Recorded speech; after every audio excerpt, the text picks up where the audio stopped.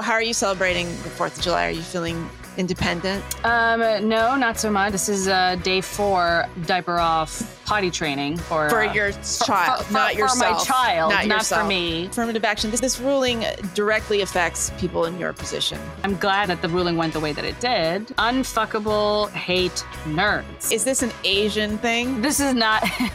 This is a white people thing. I would be mad how corporate pride has become. And now how contentious for no reason. Not even corporate. It's just kink. It's just gross. It's gross. Yeah. How should we change the system in a way that would be fairer? Just remember, there's a special place in hell for women who don't help each other.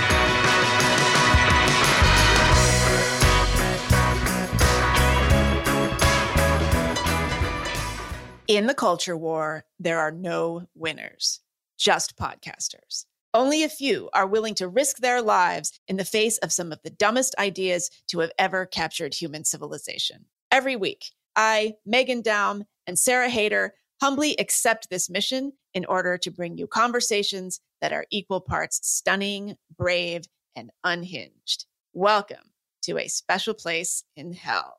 Happy 4th of July, Sarah. Yes, happy 4th. We are recording on the 4th, although it will be released in a couple of days. Yeah, but it's still 4th of July week. It's going to be celebrated all week, just as Pride Month is going to continue to be celebrated all summer, even though it is over, which I'm celebrating personally. I had lunch with a couple of lesbians the other day, and we practically toasted to the end of Pride Month. Yeah, I can imagine. Yeah. I would be really irritated. If I was like an old gay, an elder gay, I would be.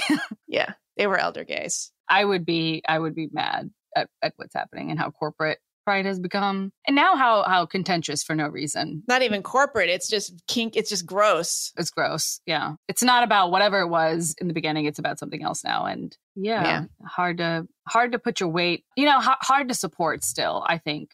Well, it's just you feel misrepresented. Yeah. So you wouldn't want to. Yeah. Anyway. So how are you celebrating the 4th of July? Are you feeling independent?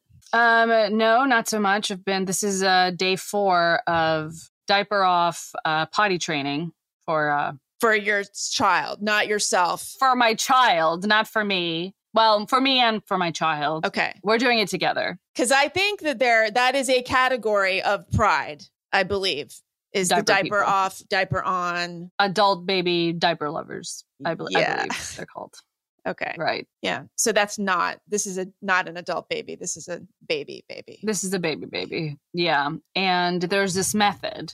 It's supposed to be a 3-day method where you just take the diaper off and you let them run around in like a short shirt and no diaper. Like a crop top? Yeah. Well, you want it to be short so that there's no messes on the shirt. Or fewer messes, let's see. This is getting more and more Pride Parade as you describe it. Okay. Yeah, right. Exactly. Well, yeah, so it's day 4 of the 3-day training. It's supposed to work at the end of the 3rd day. It did not work. So yeah, my life is very... But now what's the premise here? What's the logic? What's the logic of the 3-day? Yeah, because we weren't trained this way, were we? Yeah, this is like a fast track method. It's supposed to be that you just take the diaper off, and if the baby wants to go, you immediately, like as they start like squirming, like you can tell they're about to go, take them to the potty, sit them on the potty, they go on the potty, and you do this every time. And you're just washing them like a hawk the whole time. Yeah. You're just washing them. This is like training a puppy. Yeah, you have to be there with your eyes on their crotch the whole time. Can't look away. No Twitter even. So it was devastating for God. Me. Yeah, I don't know. It was really tough. But you're always with the baby so that you can catch it because it just happens instantly, And turns out they pee all the time. They're just constantly peeing, not like in one piece the way we do. We like hold it and we go all at once, but they're just like constantly going because you can in a diaper. Yeah. So they have to learn to hold it in at longer periods. They have to learn to go on the potty and not make a mess because that's a bad experience, traumatic experience for them as well. Yeah, it's supposed to work. Okay, this is some kind of fast track thing. So is this like the advanced placement of potty training? Why do you think, is this an Asian thing? Is this what you're getting at? This is not an Asian thing. This is a white people thing, I think. But there are Asian methods which are interesting. My parents said that they potty trained me. They started this method, like not this specific method, but like they started potty training me at like a year, which was, I feel like pretty early. But there are Asian parents East Asian parents who start even before then, like when the kids are just a couple of months old. Like in utero, maybe. Does anybody do that? Maybe in Europe. No, I think a little later than that, but like when they can set up. But really? but even I think it's even earlier than that. Haven't you seen these little videos of these little Asian babies and they have these little onesies with the butt, like a little cutout at the butt? You haven't seen them? No, I don't. I don't watch those kind of videos. No, but no, it's like the Asian grandparents who are like training their kid to like poo and pee, and they're like. But how do you do it if they can't even walk? How are they supposed to do that? They condition them. Well, the video I saw was like this grandma like held the kid up on a potty, and then she like whistled or something. The kid went. Wow, like a whistle. Like she blew a whistle. She whistled, an air horn. Then she just did a little whistle, but I don't know if this is all Asians all the time. But this is something I saw, and then I was reading about how in China they potty train very early in bits and pieces, but yeah, pretty early because they think diapers are disgusting. Okay, you know what I don't want to dwell on this, but because this came up another time with us, so like you know how they don't have toilets in so many parts of Asia, even like a nice restaurant, there could be like a hole in the floor in the fancy bathroom. So is it easier for a child to get potty trained without like the scary toilet? Just have a hole. I like the holes. I mean, I think I would have been less afraid. I think most kids would be less afraid. I think they're just easier to go on. Being outside. Yeah, they're easier to go on. They're just easier to go on. That's what it is. Like they're easier to go on. Especially number 2, I think it's easier. That's why they sell the squatty potty. That's what we talked about in a podcast before. Right. So from that perspective, I don't know, because as a kid, I found the American toilets better because I was afraid I'd fall in the other ones. Because you're tiny and the American toilet. No, the other toilets. The other toilets are bigger because there's it's not a tiny hole, it's a big hole. Yeah, no, they think they're going to fall in. That's exactly it. Yeah. Yes. Yeah. I thought I was going to fall in. So I think this is going to become the new status symbol. Like in a house, like if you're really sophisticated, you do not have toilets. No. It's the other way. It's the other way. The hole is scarier because the hole's pretty wide. Oh, yeah, the hole's pretty large, and you have to squat over it. And if you your squat fails, your legs fail, you're going to fall in. Okay. And not everybody has like great squatting muscles. I mean, yeah, you got to be, if you do Pilates or bar method or something, you'd be very good at it. You get pretty good at it. Yeah, you get pretty good at it. Okay. All right. I got to think about this. Okay. I have the kind of potties that are like, they look like little toilets and they're really cute. They just look like a little teeny tiny toilets. A little flush, except it plays a little jingle too. There's some potties where when you go in them, they sing to you. That's terrifying. How do you expect to get anything done? No, it's great. That's a way of getting an adult off the toilet as quickly as possible. Yeah, I would think. Yeah, but getting a child on is tough, and this is a way to do it. All right. Well, so this is another overachieving Sarah thing, Asian thing. Is it? Yeah. And this is very germane to what we're going to talk about. So we're going to talk about affirmative action, is the SCOTUS ruling, and then we're going to move on to something maybe not entirely different. Maybe it's totally related. Unfuckable hate nards. Yeah, it's a tablet piece. I think these things are actually related. Yeah. Now that I think of it. Okay. Well, that's the second bit. That has to do with men, sad, nerdy men, and how hard it is for them to get laid. Especially if they couldn't get into an Ivy League school. Exactly. Because of their race. And then we have the bonus at the end, which not all of you get access to, but some of you special people do. Yeah. And what are we going to talk about there? We're going to talk about another very controversial question, and that is whether 25-year-old women are more attractive than 35-year-old women. Right. So this is a Twitter controversy it's a stupid Twitter controversy. It's been going on for days, and we're going to give our takes. The answer might surprise you. So probably won't, but it might. It might. And, I have some surprising things to say. Okay. So, all right. And anyway, in the time that people are listening to this, they can become a paying subscriber and be able to hear that. All right. So let's get to it. Okay. Yeah. So affirmative action. This is exactly this ruling directly affects people in your position or people who were in your position as a very hyper achieving, brilliant South Asian.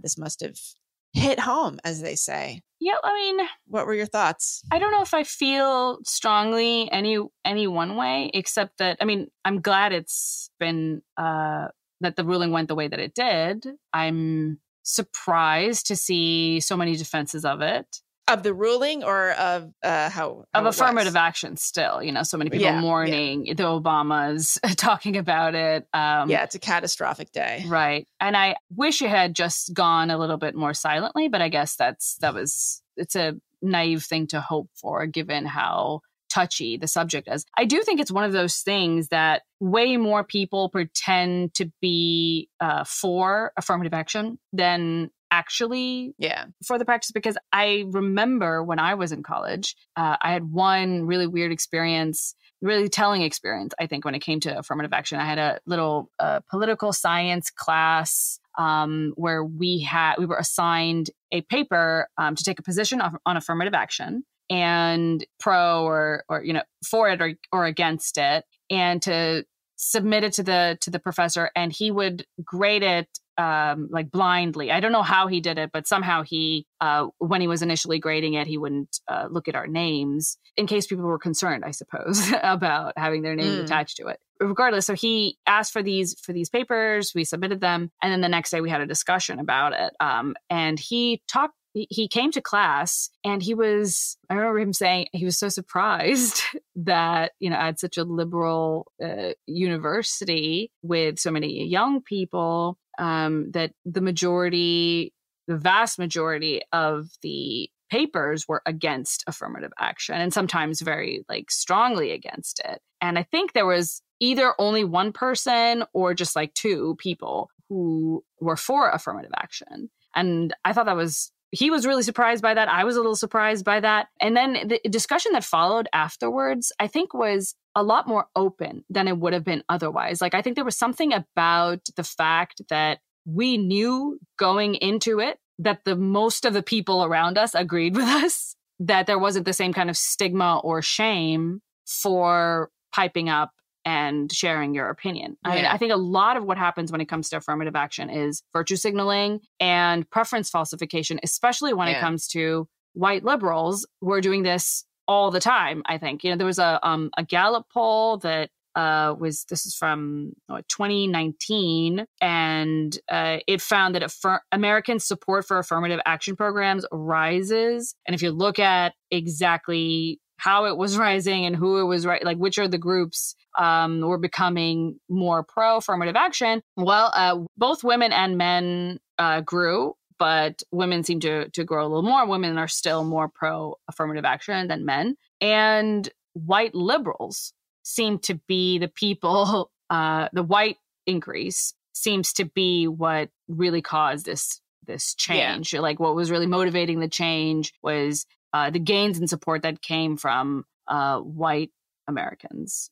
Yeah. I mean, I saw some polling that 65% of Black Americans oppose affirmative action. Yeah. I'm not sure what year that poll came from, but relatively recent. They're all over the place too, because it depends on what you use. If you use the word affirmative action, you're going to get a different result than if you use racial preferences. You're going to get usually a far more negative response. And this is a problem with polling. I really take polls with a grain of salt. I wish this is something that we learned to be, this is something that we learned well after the 2016 election, when we found that all the polls that said that Donald Trump was definitely going to lose or was so likely to lose, because they had talked to all these people and they were talking about how much they hated him. And it turns out that obviously he wasn't that hated by so many people. Obviously, some people were lying about their preferences and lying to pollsters. Not just that pollsters didn't gauge it properly by talking to the right populations, but also I think that they were lying to pollsters. Flat out lied. Yeah. What was the racial makeup of the class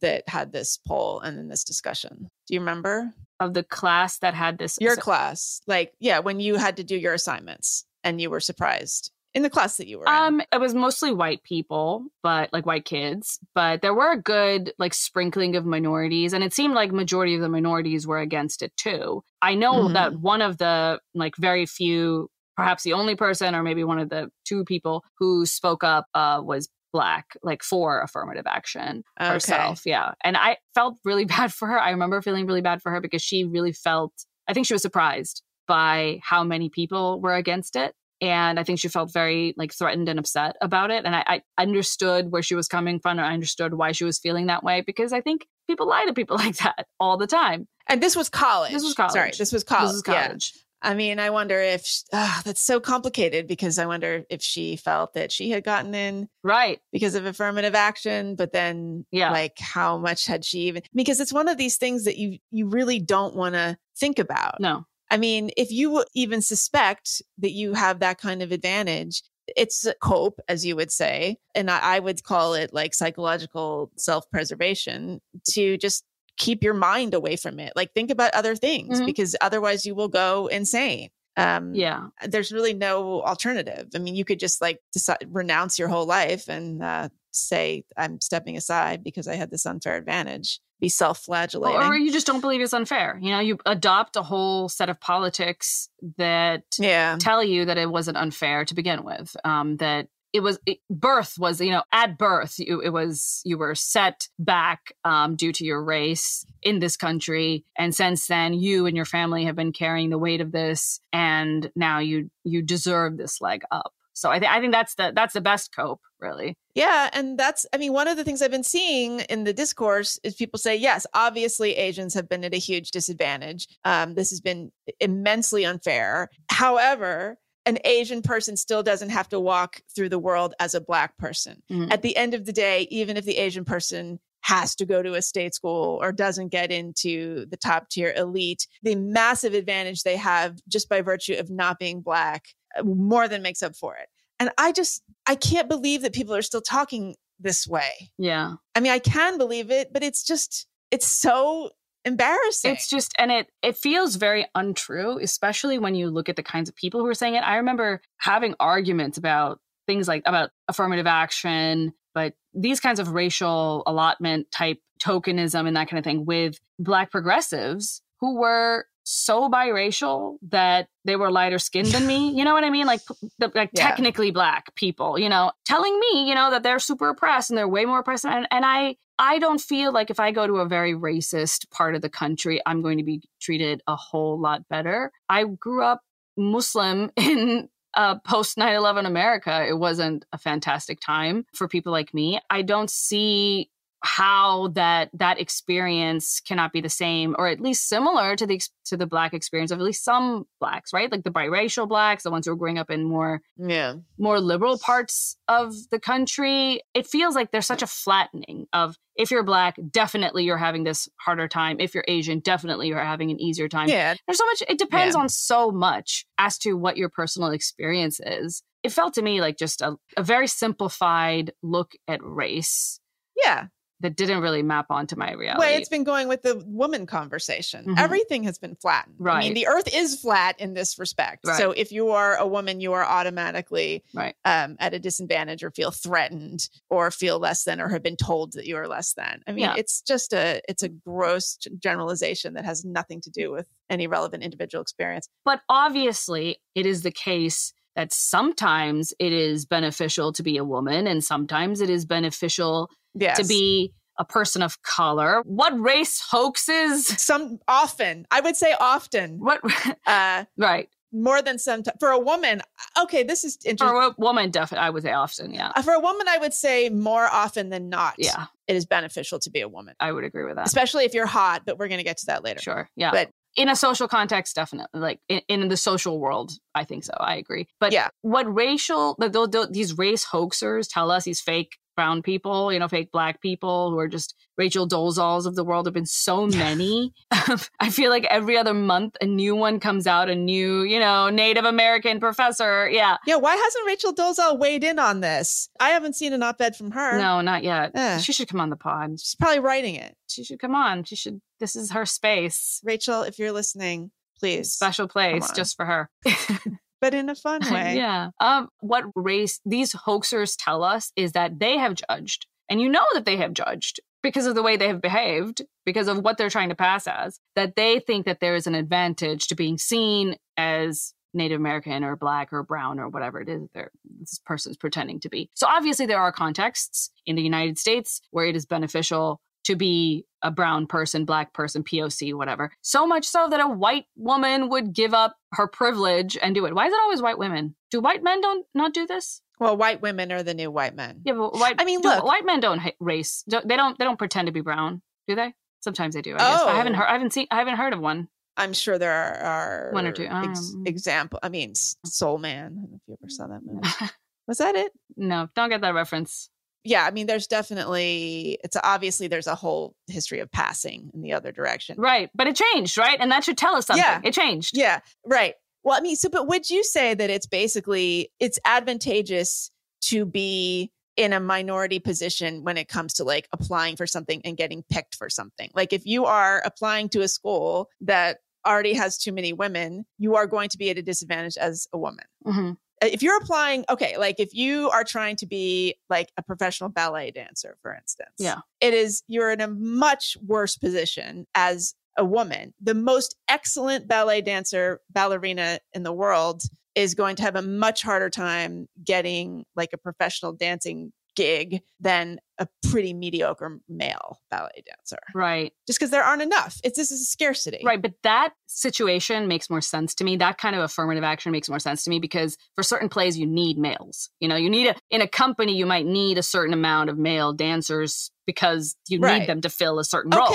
Right. And lift the female, ballerinas up, leap, whatever they do. I don't know. But in that regard, affirmative action makes sense. If you were to prioritize males. But then if you were to do that, we need a Black ballerina. That doesn't make sense because you just need them to be good and you need them to be female. Right. You don't need them to be a specific race. I mean, this has happened in the ballet world a lot, by the way. Okay. And there was that so Misty Copeland, who I think she was the first Black ballet dancer in the New York City Ballet. She was a spokesperson for Under Armour. There was a athletic clothing company. Mm-hmm. And the whole ad campaign was based on the idea that she had gotten this letter from a ballet company after auditioning saying that she just wasn't good enough and she would never make it as a ballet dancer because she didn't have the right kind of body type and because she was a Black woman. And everyone just fell for this and thought it was such an amazing story that she had overcome this adversity. And it apparently was just completely fabricated by the ad agency. It's impossible you would get in everywhere, right? And I think so you just mentioned to me.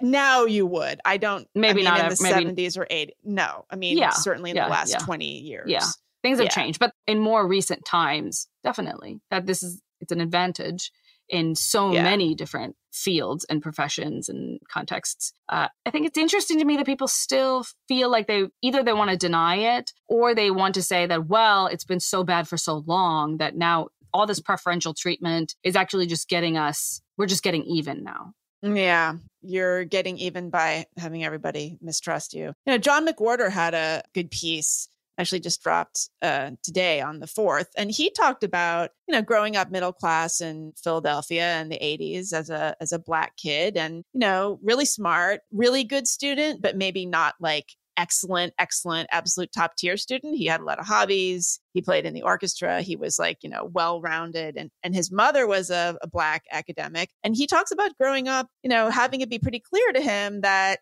he wouldn't have to work as hard to get into a good school as a white kid because he was Black. And he talks about really kind of coasting. This is a high level coasting from John McWhorter. I think not all coasting is created equal, but he said really he was the beneficiary of a lot of advancement. And then said it wasn't until he was a graduate student and actually teaching graduate students that he had to face the fact that he was not as rigorous in his linguistics career as others. And in fact, he had a very particular specialty and he had to catch up. And I've heard him talk about this on the podcast with Glenn Lowry too. He's been very aware of, he's got some imposter syndrome. Mm-hmm. I think that's the only way to put it. Yeah. And he's very transparent about it. And I think a lot of people do for whatever reason. And this gets back to what I was talking about before. If you have imposter syndrome, you really have sort of, you've got two ways to go. You can either completely out yourself and just fall on your sword, or you can continue to pretend, just to salvage Or whatever. you just, you adopt the politics that make it seem like it's not, it's not as bad, but I think ultimately you do know if you can't keep up with your peers, you find it difficult. Grades are one way to tell that you can't keep up with them, but there are other ways too. You can just talk to people, you can have conversations, you can, be as part of seminars in college and know that you can't really keep up with the pace of things or whatever. And it's interesting to read this because I'm going to quote, because he said that I grew up upper middle class. So not middle class, upper middle class in Philadelphia.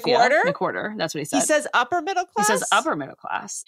In Philadelphia in 1980s, as early as high school, I picked up from remarks of my mothers who taught at a university, as well as comments in the air at my school, that Black kids didn't have to achieve perfect grades and test scores in order to be accepted at top colleges. As a direct result, I satisfied myself with being an A- or B+ student, pursuing my nerdy hobbies instead of seeking the academic mountaintop. I was pretty sure it wouldn't affect my future in the way that it might for my white peers. Yeah, I mean, it's interesting to read this because I kind of had a similar experience, but my conclusion was kind of the opposite, which was I recognized pretty early on in the conversations I started to have with, other kids in my poor little apartment complex, other South Asian kids, that there was probably no chance that I was going to get into an elite college, not just because, obviously it's competitive, but because it's also expensive and we were poor. And then on top of that, unlike our Black and Hispanic neighbors who were as poor as us, we were not going to get a racial advantage. We were going to get a racial disadvantage, that we would have to work harder than even the white kids who were, a social class ahead of us, who were making more money, whose parents were living in nicer homes, like middle class families. We would have to beat those guys even, because of our races. And there was an understanding that there was a quota, and they're not explicit about it, but that there was a quota of how many Asians they were going to accept. And we were competing with each other. And we knew, we're like, okay, that sucks. Like, that's hard. Well, I would like to compete with the white kids. I would like to compete with like the rest of the student body, the other underrepresented or the other minorities who were as poor as me, but I wasn't going to compete with them. I was going to compete with the Asians, which was tough. And so I kind of felt like, all right, I'm never going to get in. I'm not going to make it. I don't have the resources. I don't have the, privileged background. My parents don't know anything about the college application process. I have to tell them, what they need to do. I used to fill out, forms and everything that parents are supposed to do, but I would just fill it all out since I was a kid. They would just sign it because they're like, okay, I don't really know what this is. It's going to take a long time for me to understand what's going on. They were smart people. This wasn't their culture. This wasn't their native language. It was just tough for them to understand this context. So this was something that I had to do on my own. And as a result, I made a lot of mistakes. If I could do it all over again, I would do it very differently. I would write my essay differently. I would take different... What would you write your essay on? I guess, as per yours and my past conversation. How institutions have fallen. Woke institutions. Yeah. That was... I think I would emphasize how disadvantaged I was, I guess. But I don't know if it would have helped because I still was Asian. I was just one smart. And a lot of Asians are disadvantaged. Right. Asians live in, I don't know if this is true across the board. In New York City, Asians have the highest poverty level among people who are working. Asian poverty is much, much higher, I think, than most people realize because they get out of it within one generation. They get out of it quickly, right? And they sometimes get out of it within, in that generation. So that happened to my parents. Like, we started off with literally nothing, and stayed that way for quite some time. But my parents worked hard, and there were steps backs, but there were also step forwards. And now they live a nice, comfortable lifestyle in a way that, I would have loved to grow up the way, my baby sister grew up. She grew up in a totally different family and environment because by the time she was older, we had a lot more means. And then we also had sort of this institutional knowledge from me, right? I had already gone through it all. I knew the classes to take. I knew the pitfalls in the system. I could tell her and she could improve, and she did. So there's, I just knew early on that I was never going to get into the top schools. I knew it. And so the effect on me was also to do as same effect of as John McWhorter has, which was satisfying yourself with not achieving the very best grades that I knew I could if I had put in an effort. I started skipping a lot more classes, like skipping school a lot more often. Really? Yeah. You skipped school? Yeah, but like in a What smart did you do? way. Were you like smoking under the No, bleachers? I would go to the library, Megan. That's the kind of person because this is a boring class. This teacher sucks. I don't need it. I don't need to hear the lesson. It's not, my grade's not going to suffer. And I'm going to go to, the orchestra. I would go to the orchestra class, hang out. I was friends with the band teachers, hang out with them. I mean, so I'm curious because, in this lawsuit, it was revealed. I mean, this was back in 2000. I mean, this has been going on for so long, but it was revealed at some point along the way that Harvard evaluated applicants according to like, a series of traits. And so there were things like likability, helpfulness, kindness, courage, positive personality. And at one point, there was a admissions officer at MIT, I think, that was caught referring to Asians as textureless math grinds, that kind of thing. Like, I'm wondering how you felt about that, like, as a young Asian person. Like, did you have a sense of yourself as like being perceived as not having as good a personality as somebody else? Not until later, but South Asians generally don't have that. Right. You're not as bad as Chinese. Yeah. It is true that we'll not get into Ivy Leagues. I think it's even at some point, I don't know when, I saw a chart that like broke down even Asians into like specific, like East Asian, like South Asian, that kind of thing, and looked at their rates at acceptance. And my people are actually, it seemed like from that data, I haven't been able to find it since, that South Asians get hit really hard. I think the hardest at Ivy League schools. We are different, I think, as like I remember I had a lot of AP courses that I took. I had a lot of Asian friends, South Asian and East Asian. It seemed to me there was a personality difference. I don't know if it was between South Asians and East Asians. Yeah. And I don't know if it was a cultural thing. I think sometimes it can be. Sometimes it's just like these cultural differences, your at-home environments, bleeding into what you do at school and how you behave at school, or there's something else going on. But the South Asians were louder, not louder than the white kids. The white kids were way louder. The white kids. So here's the other thing. There was enough Asians, South and East Asians in my middle school and high school that we sort of self-segregated a little bit. I hung out with the white kids like more than half the time. I had a lot of white friends, and my Asian friends were like suspicious of this. They thought it just kind of made me like, maybe I was stupid. That's why. Right. You're slumming. I'm dumb. And that's why I'm hanging out with the, dumb white kids. Or you're trying to feel superior. You want to be the best one. So. Yeah. I think they also, some of them just assumed I remember there was one girl who was Indian, and we started hanging out. We went to high school together, but I didn't hang out with her. We only started hanging out in college. And one day she was like, "Huh, you're brown? You're Desi?" And I'm like, "Yes." And she's like, "But you didn't really hang out with us that much. You hung out with the white kids. I thought you were like Hispanic." I was like, "Oh." She thought you were Hispanic. Yeah.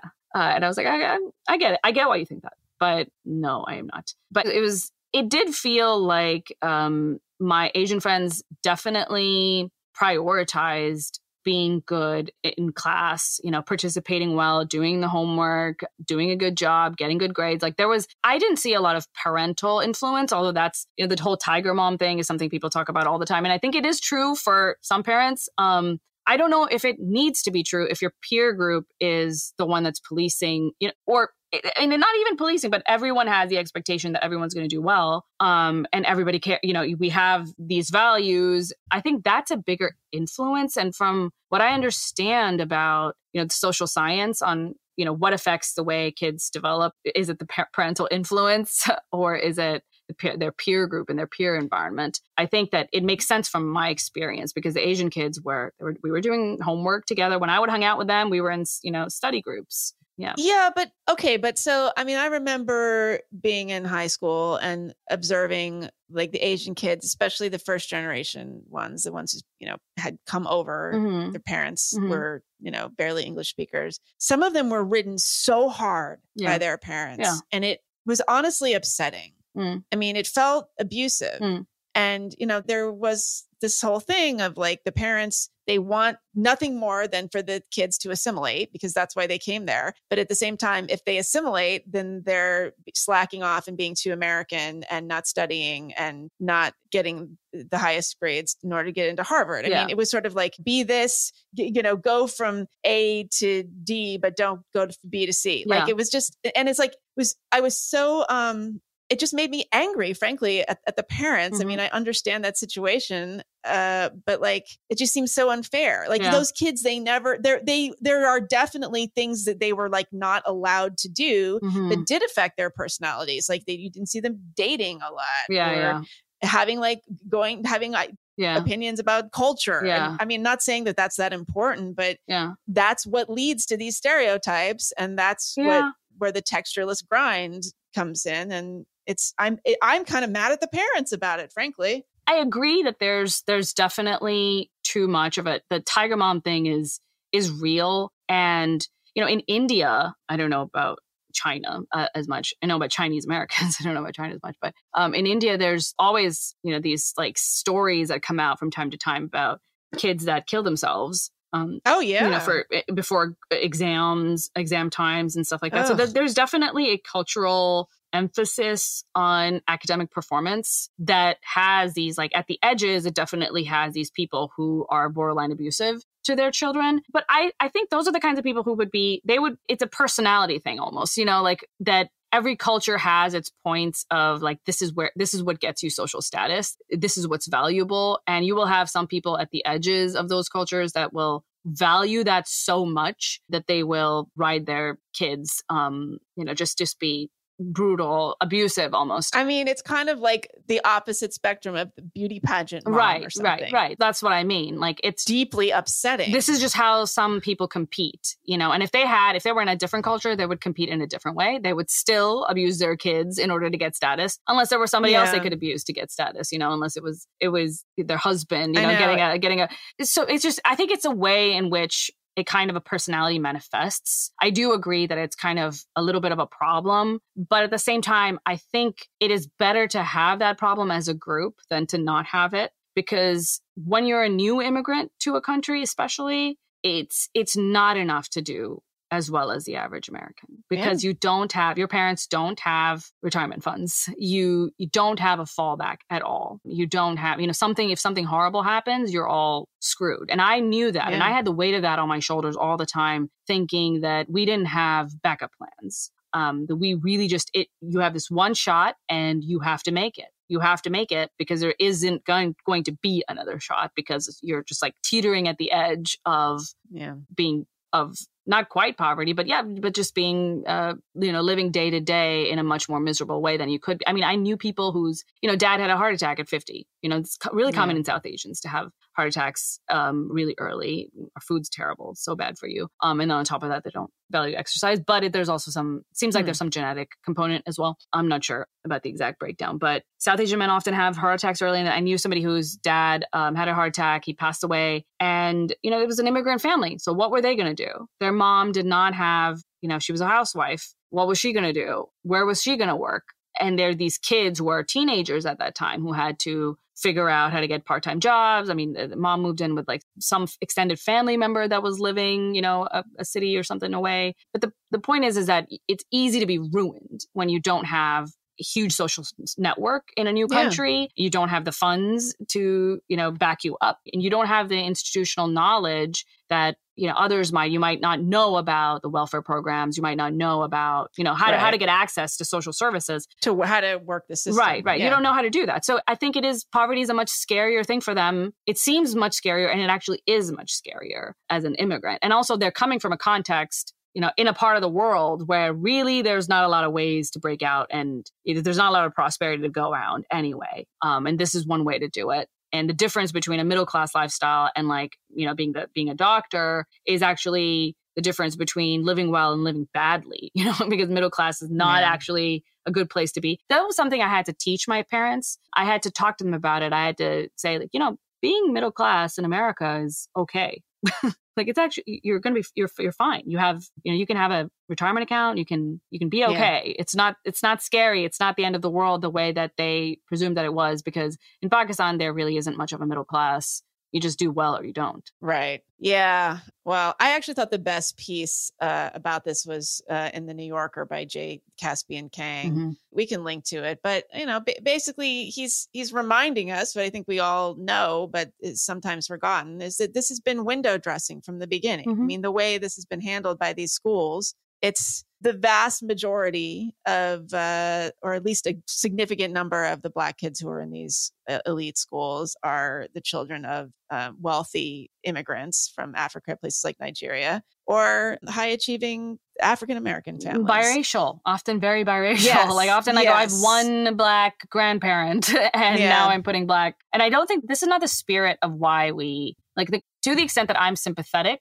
to affirmative action, I'm sympathetic to American descendants of slaves. That's why that's the group I'm sympathetic to. Yeah. I'm not sympathetic to Jamaican immigrants in the same way. I'm not sympathetic to Nigerian, sons of billionaires in the same way. I have a sympathy for a specific group that grew up in America. And there wasn't a lot of effort to make sure that this program really benefited them. And in fact, it didn't benefit them. No. I mean, as much. Yeah. No, I mean, he writes, it was doomed from the moment it started because it was stripped. Affirmative action was stripped of its moral force. Mm-hmm. So, right. It was instead this diversity thing. That's why the conversation becomes about how valuable it is to have a diverse student body, because then you're going to meet all these wonderful people and learn all this stuff about. But my experience was that everybody was self-segregating. That was my experience. Yeah. I don't know how enriched I was. I think he makes a great point. I mean, the fact is that Harvard has just like an enormous endowment. I'm just going to read a few sentences in this piece. He says, Harvard did not have to pursue such a comical vision of social justice. It could have vastly expanded its class sizes, relaxed its admission standards, and cut off its pipelines from exclusive private schools. It could have opened its doors to hundreds of community college transfers. If Harvard were truly committed to increasing access to elite education, it could have invested a fraction of its $53 billion endowment in free college preparatory academies across America and guided hundreds of poor Black and Latino students through the university gates. So, yeah. Yeah.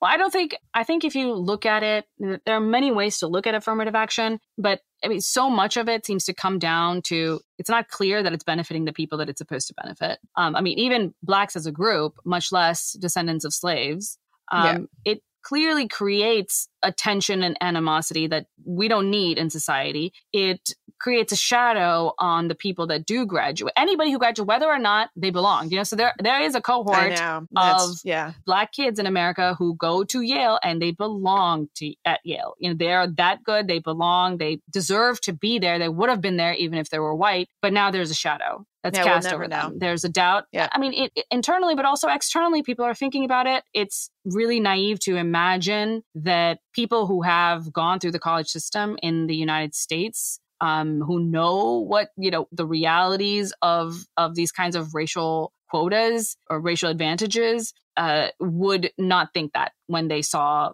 a Black MFA graduate or anything. Yeah, really anything. Yeah. Anything. Anything. Engineering, medical school, law school. And then you would doubt them. You would doubt them. And, as an employer, you might doubt them. You might not give them the critical projects because you doubt them. Yeah. No, at some point, you would also be set up right to doubt them. If indeed there is a mismatch that's going on with affirmative action, and we know that that's the case, although this is contested in social science, I don't feel like it's actually contested.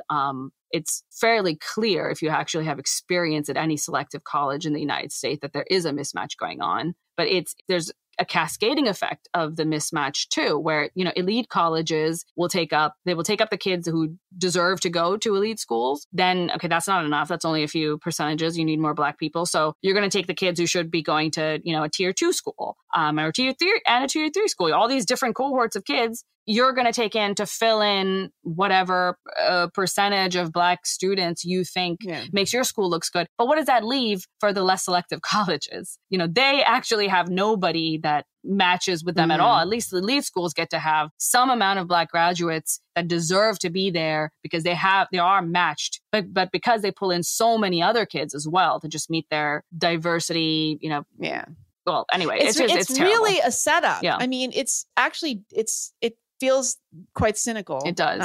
From certain angles. It's a trap. I would be very distressed. Yeah. And I think, though, it's not gonna, I mean, this is gonna change things for like 3 years. No, not even. But not all anyone has to do is write in their essay mention. I mean, this is a formality. Yeah, actually. Yeah, it's good that it was struck down. It's good that it's clear that this is not, no longer something the court considers permissible. So they just have to be careful in how they do it. But of course, they're still going to do it. They're still going to find a way to pad certain numbers. They did that in the California systems. It was ruled unconstitutional, 20-something years ago. And it started in the 90s, more than that. Yeah. Initially, it caused a drop in Black enrollment only at the top colleges, not in general, not overall. They just went to a college that matched them as students a little bit better. Many of them still went to good colleges. Many of them still, graduated. It was, but at the elite, at the very, very elite schools, you saw fewer Black kids for a while until they found a way to get around it and to get them in anyway. I think if we, what we really are losing is just there's the spirit of meritocracy that doesn't matter anymore to the American educational system, which I find really, really alarming. I mean, it's like this inversion of what you're supposed to care about. The thing that you should value most, you no longer value. The admissions officers should be the people who are thinking, who is the kid with the most promise? We're looking at kids with most promises, but they're not looking at that. That's not what they're trying to do.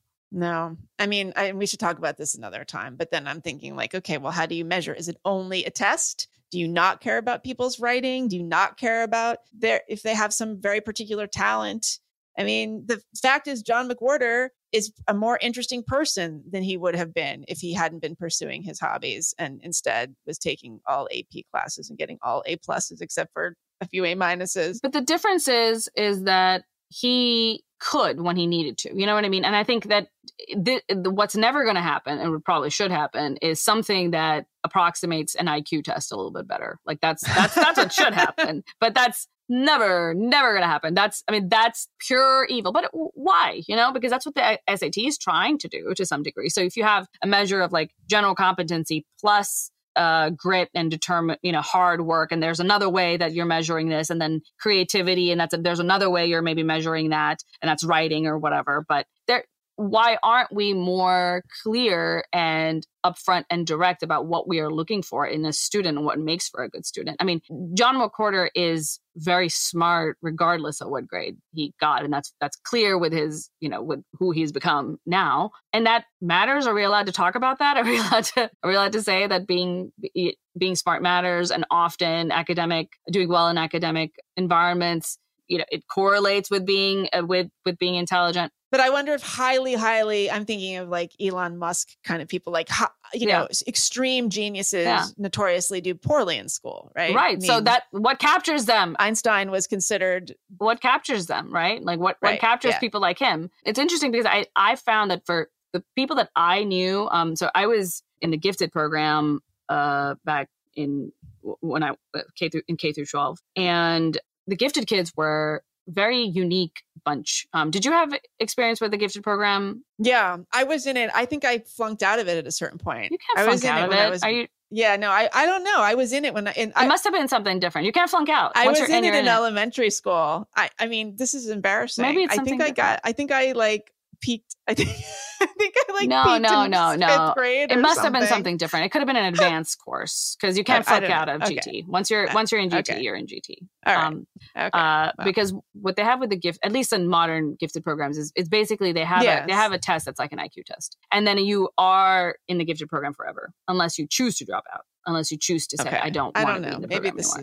It was probably like an advanced course, like a pre-AP, AP kind of thing, which is for like just academically gifted kids. There's no test. You either like survive or don't, whatever. Anyway, so I was in that program for like a long time and like segregated with those kids in middle school. And then at the end of middle school, in eighth grade, I had to drop out so that I could stay in orchestra because whatever. That sounds like something I would do. Yeah, well, I was my parents musically abused me. My parents were like, slackers in every way, but they were like Asians when it came to music. It was a tough call. Yeah. It was a tough call. But the reason I made it is because dropping from orchestra meant that I would be able to do it in high school. But gifted program, it was going to be different in high school anyway, so it didn't matter. and I would always be marked as in it, it's on my transcript, it's still there. Yeah.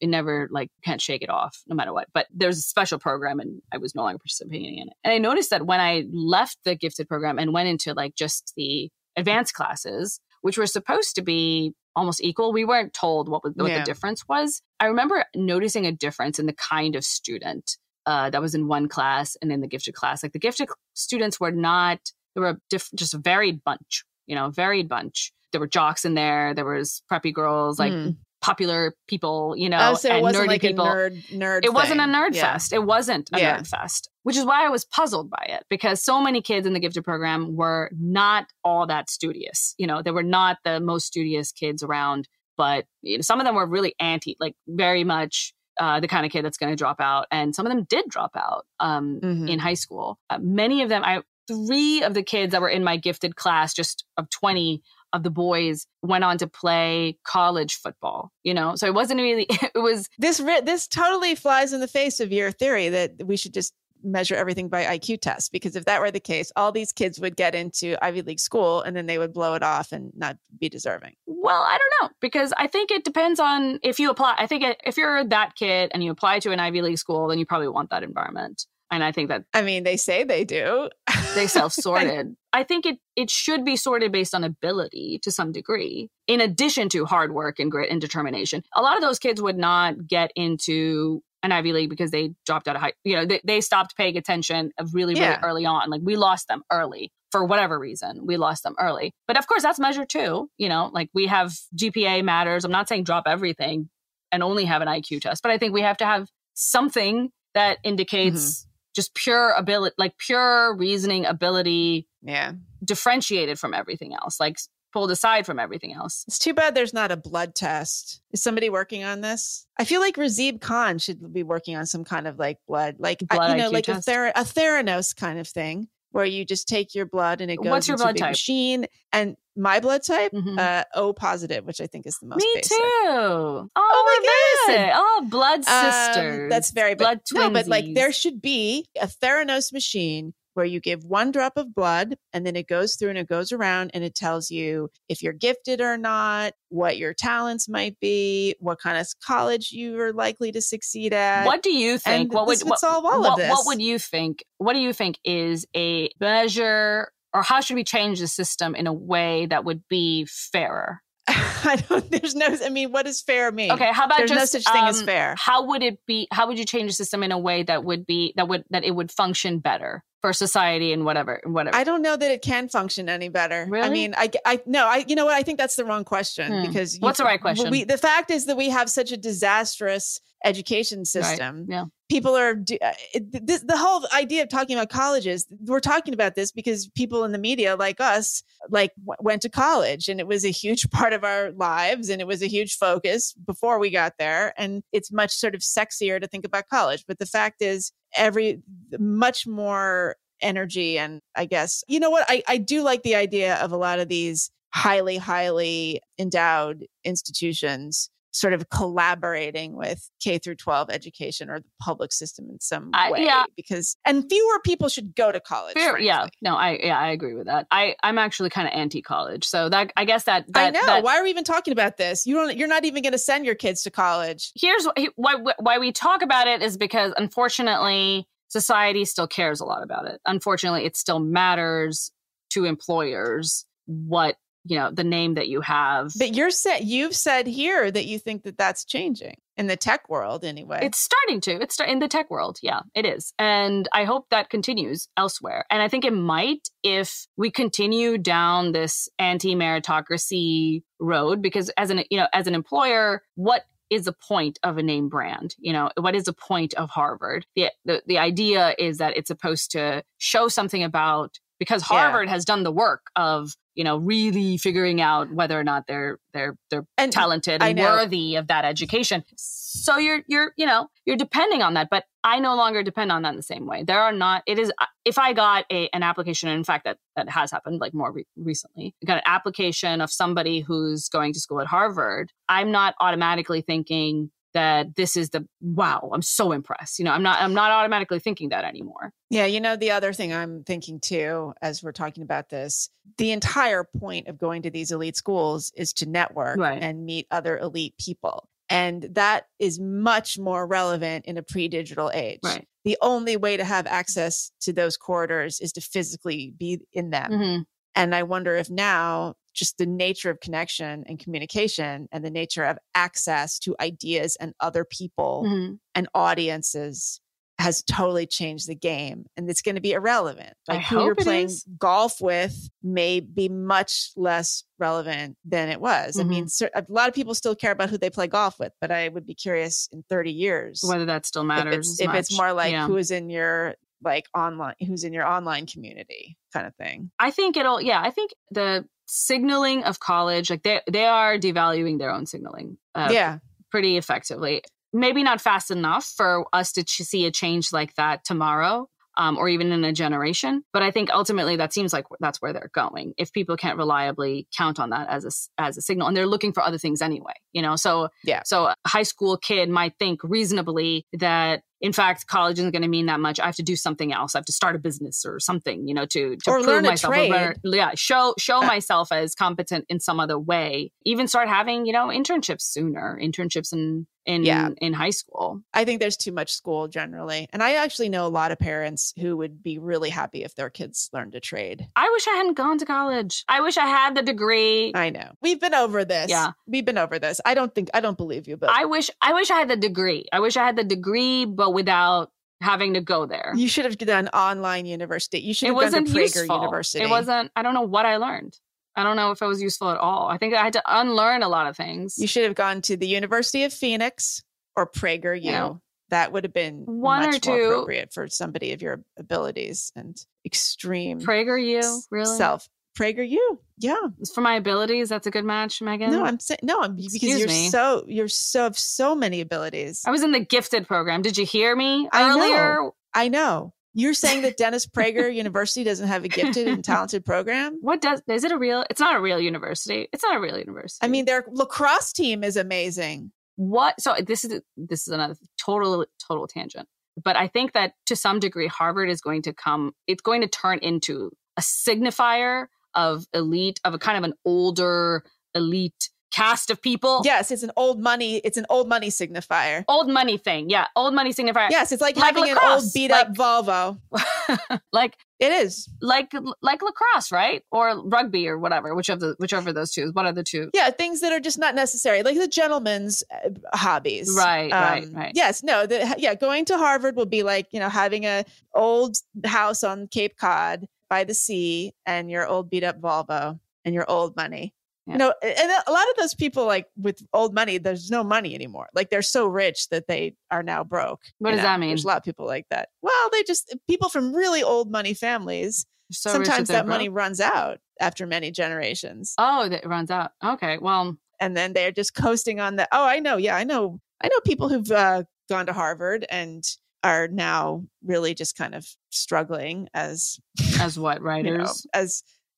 Kids. I mean, people older than me. Okay. But yeah. Yeah. So it's really hard. I feel really, those people are marginalized. I feel like if I would have found a way to, even if I had gotten into a school like Harvard, to still be poor. I think. Look, I'm really good at being poor. I can find a way to be poor. Yeah, exactly. No matter what. Right. You could hand me $1 million. Exactly. Yeah. And actually, we shouldn't say that. No. Hand us $1 million, please. We will invest it. We will very wisely.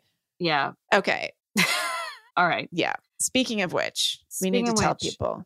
Yes. Housekeeping before we move on to our next segment. Although we've been talking a long time, haven't we? I know. So that might, but this can be worth it. We're going to move on to Unfuckable Hate Nerds. Yeah, sure. Momentarily. Housekeeping.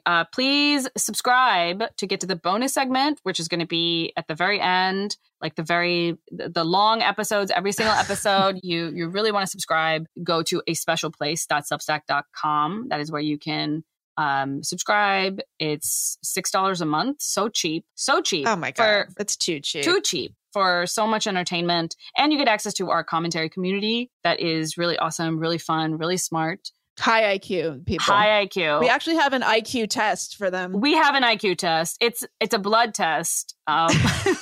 They actually, no, it's a saliva test. They spit into a tube. Yeah. And then they send it to us. Like 23andMe. And then we have it analyzed, possibly by Razib. And then we decide if we're going to let you in. He's going to write some comments about all this because he's always... Well, he's already in. No? He's in our comments and he's saying he says all kinds of stuff. Anyway, but he'll be there telling us exactly why that's stupid. Razib, we know it's stupid. Okay. Yeah, I mean, you say that like it's negative.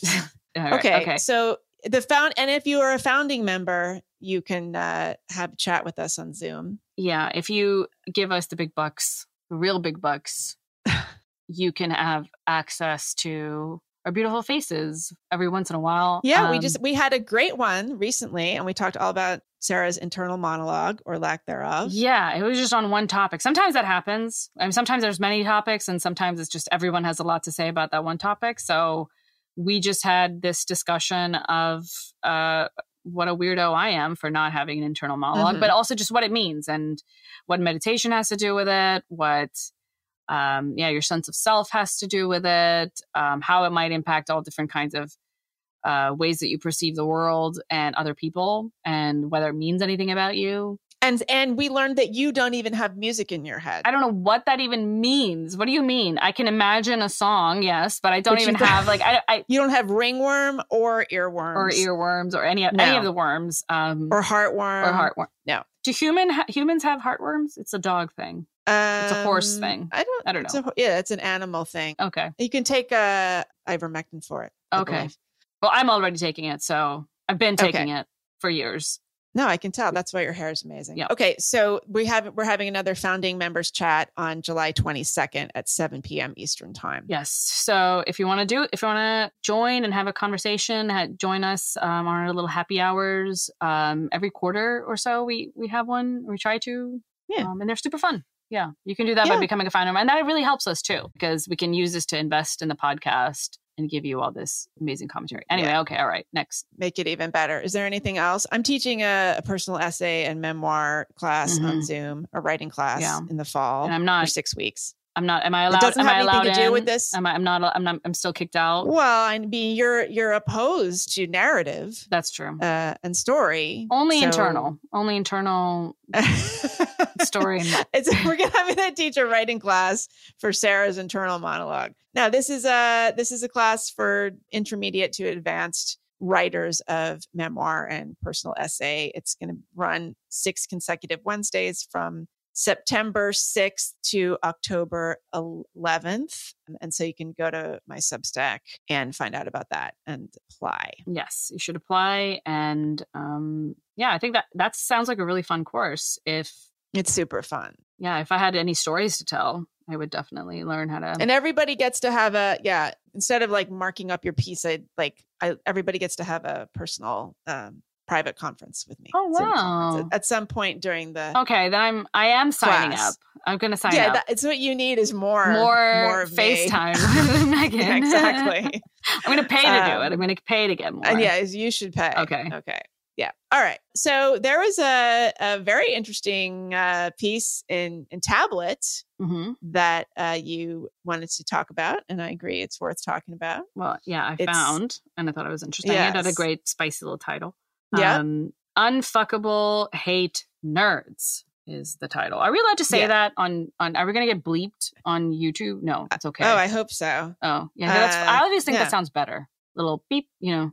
It makes you sound naughtier. Unbeatable hate nerds. Yes, young men are losers. They deserve sympathy, not contempt. So this is a piece by William Deresiewicz, who has been a guest on my podcast 3 times now. He was just on a few weeks ago. Meanwhile, I was only on once. I know. Well, you got to do the work. Beeped up. I say. So this is a piece that's very much in line with a lot of the stuff we talk about in terms of like this hypergamy idea and the way women are soaring ahead of men and kind of leaving this cohort of very disenfranchised, angry, much maligned young men. Mm-hmm. Yeah. So he opens up the piece by quoting Mark Maron, the podcaster. Do you ever listen to Mark Maron? I only know of him from that show, Glow. Okay. Well, Mark Maron has, I really like, right. Yeah. He's a comedian, and he had his own show called Maron, which was like a sort of in the Louis vein, like a show about his life, which was great. I loved it. Mm-hmm. He's very affable, and he's in his podcast. He was one of the first podcasters to do the long format interview. He did it out of his garage for years and years. He was he was doing this like 12 years ago, at least. Anyway, Mark Maron I don't listen to him as much as I used to, because he just tends to sort of like toe the social justice line a little bit more than you would think. And he is one of these guys who likes to talk about other men as being sort of misogynist. So this piece opens up: the army of unfuckable hate nerds, Mark Maron's term for the massive young men who pollute the internet with their misogyny. And so Maron says they play video games all day long. Then they watch MMA. Then they spend the evening jerking off to porn. Then they put a few hours into attacking women online. Sounds like my afternoon. Yeah. I mean, my everyday. Yeah, I know you do a lot of jerking off to porn. So yeah, I mean, I really don't like this kind of this just sort of like very reactionary, reflexive, just dumb dismissal of men. It's just boring to me at this point, but it's so much in the air that we breathe. Yeah. That people don't think about it. It does feel like picking on, I mean, and that's what this piece sort of tries to convey, that these guys are, that they need to be understood, that they need to be pitied to some degree. They need to have a certain level of societal sympathy geared towards them. I think I agree with that. But I honestly have a really hard time putting myself in the shoes of that kind of person. And to some degree, I just have to say that I don't understand male sexuality. I understand it clinically. I understand it in a academic sense. I don't. You mean how things actually work? I'm book learned on male sexuality, but I just don't know anything. I don't intuitively understand the way they feel about things. I don't have an easy time empathizing with the experience. So I have to, when I talk to my male friends, I have to sort of run a little script in my head that's saying that when we're talking about sex or girls or romance, I have to remind myself that, they're different and they look at sex in a very different way. It means something very different to them. And they take the lack of it as evidence of something that it would never occur to me to think about. I wonder if that's part of the lack of cultural sympathy, because so many women they can't empathize with a 17-year-old that is a virgin and feels like the internet has told him that's a terrible thing, even though a lot of people are virgins at that age. But he doesn't know that, and he feels like a loser, and he doesn't know how to talk to girls. He's so intimidated by them, and he's like horny all the time. I think that's not an experience that a 17-year-old girl, like, you can't look back on your life and think that I had that experience. No, well, and women have been told that men automatically have it easier than they do. Mm-hmm. And so therefore anything that a man goes through that it's difficult or that he's voicing complaints about is just male tears. Yeah. It's so, look, this is what I always say. It's you're assuming that men automatically have more power and privilege than women, and then constantly making fun of them and talking about their tears and their toxicness and just what losers they are. We can get away with this. This is part of acceptable mainstream discourse because you're punching up. Mm-hmm. You are punching up at somebody who has more power than you if you are a woman being misandrist to men. Mm-hmm. But they actually don't have more power than us anymore. Most of the time. And so you're effectively handing them power. Young men certainly don't. I mean, but young men never have. That's the thing. I don't know if has it ever been the case that a 17-year-old of any gender had much power? And then I think before women were educated at the rates that they are. Sure. But in the modern world, and would you say that your dad as a 17-year-old was more powerful than your mom as a 17? I mean, weren't they both sort of screwed?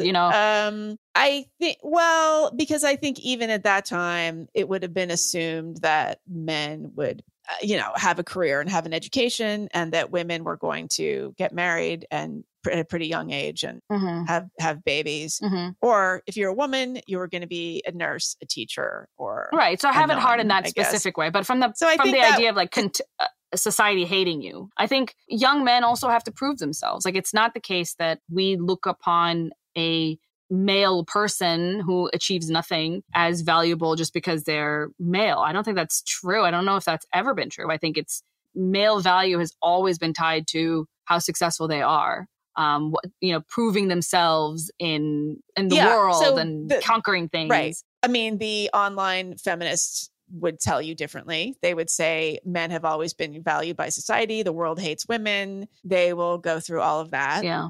But yeah, I mean, I think what this point, what he's saying in this piece is that young men, other than a very small, the fortunate few, the born rich, the strikingly handsome, the 6'3", have much less social power than your just average woman. Mm-hmm. So, I'm curious what you think about this paragraph. So he says, any young woman who is even moderately attractive will be courted, complimented, paid attention to by women as well as men. Older men will buy them things. People will hang on their words, even when they aren't interesting, and laugh at their jokes, even when they aren't funny. They will have entry into places, private clubs, backstage after a show young men can only press their noses against. They will be able to advance professionally by batting their eyelashes at powerful men. Young men, meanwhile, those losers, those loners, those apes, are left to pick at their psychic zits on the periphery.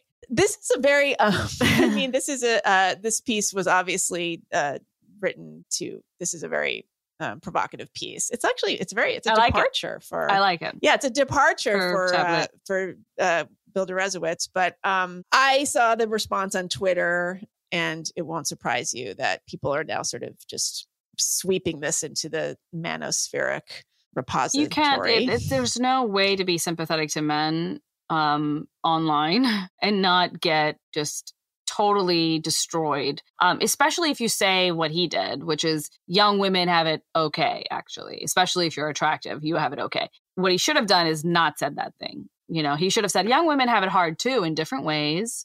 You have to acknowledge I think he does do that. Yeah, but I mean he couldn't. Yeah. Making that comparison is what makes the feminists mad. Like they want to be victim number one still. And so you can't say, actually, I'm a bigger victim than you sometimes. They're okay with acknowledging difficulties in the life of a young man. They're not okay with saying that guy actually is the real victim in his social context. I mean, it's funny because I had a conversation about this next week on The Unspeakable with Lucinda Rosenfeld, who wrote the piece that we talked about in the New Yorker about having the affair with her college professor back in 1990.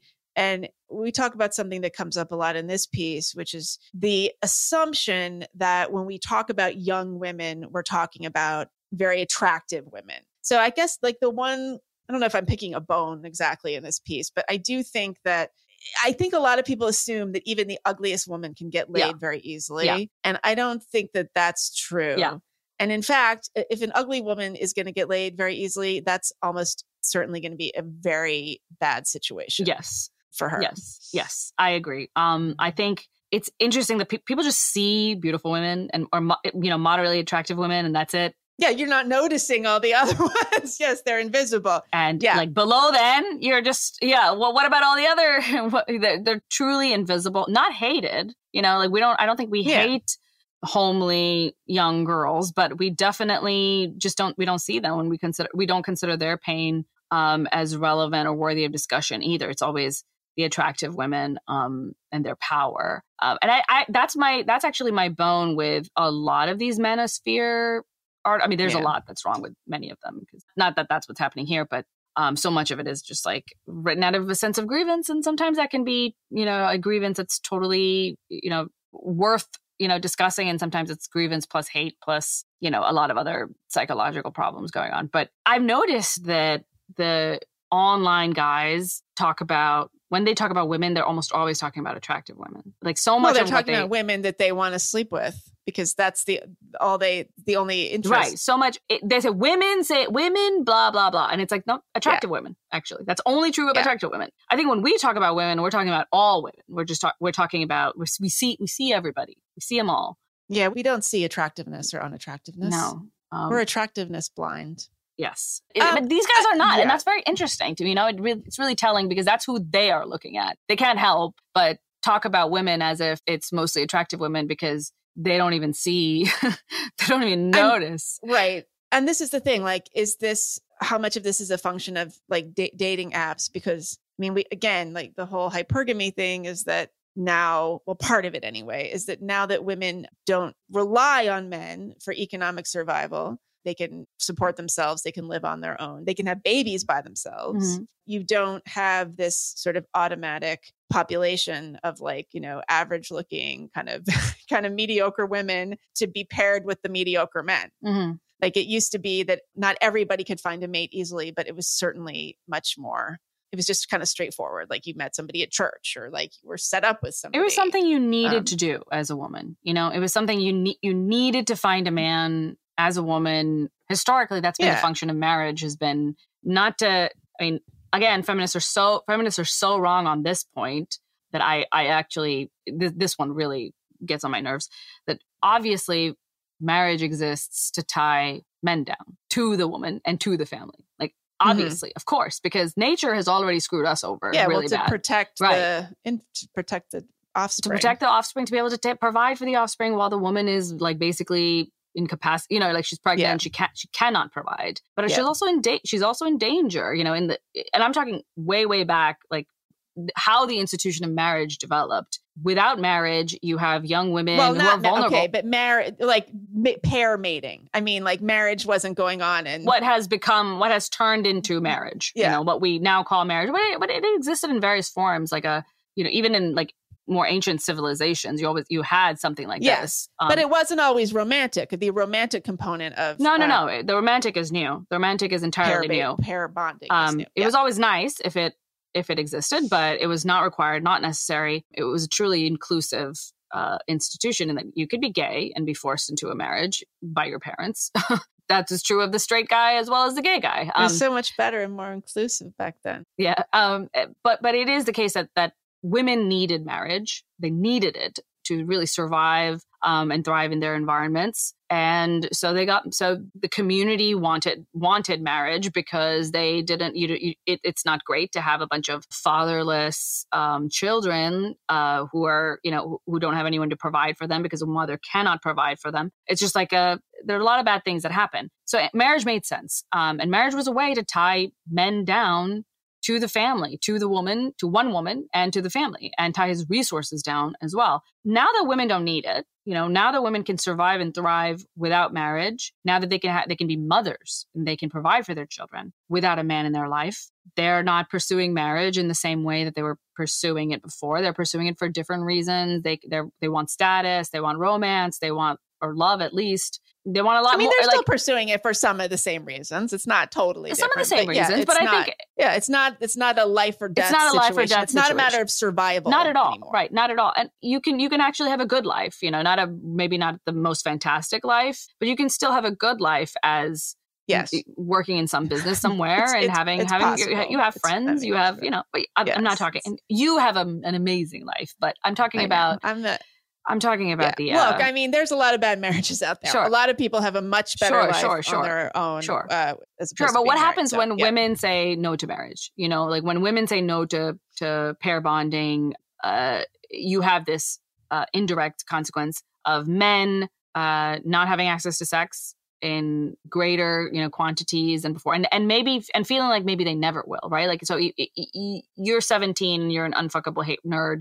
Okay, you think that when I'm 21, when I'm 25, I'll find somebody. I'll find some woman. No, when they're 45, they'll find somebody. This is the thing. I meant way back when. Way back when you would. Now, like you'll find somebody in high school or in college. You'll find somebody. Now you might never, right? Even 40 or maybe never. Well, this is right. And the thing is, you're talking about these power differentials. So, like the logic would be an attractive 25-year-old, as we'll talk about in the bonus, some would say she is at the peak of her power. Mm-hmm. Like a beautiful young woman has more power, certainly, than even an attractive young man of her own age. Mm-hmm. She's going to lose as she gets older. She's going to lose that power. But the unattractive young man he has the chance to gain power. He's going to gain status. He's going to make more money. He's going to be much more eligible as an older person. Yeah. So I think that people sort of forget that it's like women get it. They've got their power early and then it goes away. Yeah. and men have are lacking a great deal of power when they are younger. And I feel like that's the thing that nobody talks about. And that's what this piece is about. Nobody talks about. The power differentials are intense, I think, with young women and young men. But again, yeah, you're right. That's not what people talk about. Instead, it's like how this creepy guy pressured this one girl into. Yeah, and how older men are taking advantage of younger women by dating them. And that's creepy. Well, the younger women are dating those older men for a reason. Mm-hmm. Yeah. Because the older men are offering them something that men their own age just simply cannot. Yeah. And who's coming forward to the young man to offer him anything? To the Jordan hate Peterson. Nerd, right? Exactly. Like, I think, but it's interesting too to see how the two different experiences can play into the different politics that we as different sexes take on or are inclined towards. You know, like you as a young man, there's a grievance sort of mindset. Like I don't, you know, everybody hates me. I hate the world. The kinds of hate nerds that this guy is talking about. I don't think that's true all the time, but there's a sense of truly being disempowered, also despised by society, recognizing that you have to make money. You're valued for this and this and this, like, and explicitly being told this sometimes, that this is your value and this is your worth, and without it, you're worthless. Without it, you are where, you know, this is where you are and this is where you will remain. And, you know, even if you're 45 and you've achieved everything, you are married, you're happy, whatever. I think those formative experiences, you know, those times when you were, you know, from 17 to 25 or whatever, when you couldn't get a woman to look at you and you were angry, I think that they help you understand your world and form your politics, you know? And I thought you were going to say they scar you for life and that you're still bitter forever. I bet they still, even if you're not bitter, I bet they just give you a different understanding of the way things are and how they should, you know, consequently how they should be. You know what it's like to be down, as opposed to like beautiful women who age. I think that takes them a while. They have a very different, different an entitlement that it takes a long time for them to be disabused. So have you felt that as you as I lose my extreme beauty? Yeah. Have you known like women that you would like when they were younger would be very beautiful, and as they age, and have you do you have any experiences of seeing a woman with entitlement become less entitled as you grew? Have you seen that transition? Because I'm at that point where I'm starting to see it, but I'm not quite seeing it. I mean, I'm trying to think if I know anybody too well who was just like all about their looks. I mean, I don't, you know. Yeah, you were in a different circle. I didn't hang around with a lot of supermodels, but I mean, certainly, that was the thing about, this is a little bit of a side point, but not entirely. Like, you know, when I was in New York City, in these like media circles and publishing, it's such a female dominated world. I mean, New York City has more single women than single men by like a lot. I was actually talking about this with Razib when I met him a couple of weeks ago in Austin. And, you know, it's because of what kinds of businesses are there and what kinds of industries and finance. The fact is that these finance guys, they tend to pair up young and move out of the city, like by the time they're in their early 30s. Mm-hmm. But like the women there would be incredibly smart and high achieving and also incredibly beautiful. Mm-hmm. Like they had it all. Yeah. And that was the sort of standard. And then, you know, I would notice, so back in my time, you would definitely notice that these like guys who really couldn't measure up were with these incredible women. They were definitely punching above their weight. They were dating above their station. Mm-hmm. And a lot of them even admitted it. Now, that was before the digital era. That was before the dating apps. That was before all of this. And so I think that has been a radical change because those women don't have to just, their dating pool is so much bigger. They don't have to settle for like, you know, the guy they know from work who is like not really as smart as them. It's changed. So I don't think you had this bitter manosphere thing quite the way you have it now. I mean, It's always been there. There's always been guys with their mail order brides and stuff, but it wasn't like Well, there's as just much less a sex part of it. happening at that age, no, regardless of the reasons. Like the first, they used to have more sex because they were married, and then they used to have more sex because they were dating, and there was like an active sex life, culture, or whatever. Mm-hmm. And now they're having just a lot less sex in general. Maybe that I think maybe that seems to be improving. I read that somewhere. People finally starting to have more sex. Yeah, because people. because Trump is gone. People with Trump, who could have sex? Yeah. You couldn't even possibly. I didn't have any sex. If you were a guy, you couldn't get it up. If you were a woman, you were just not in the mood. No way. So now that we have Biden, everybody's super turned on. All right. On that note, let's time to move on to the bonus and say goodbye to these guys. Okay. Yeah. All right. So stick around. We're going to talk more about this. Stick around to bonus peeps. And to everybody else. Yeah. Thanks. See you next week. See you next time.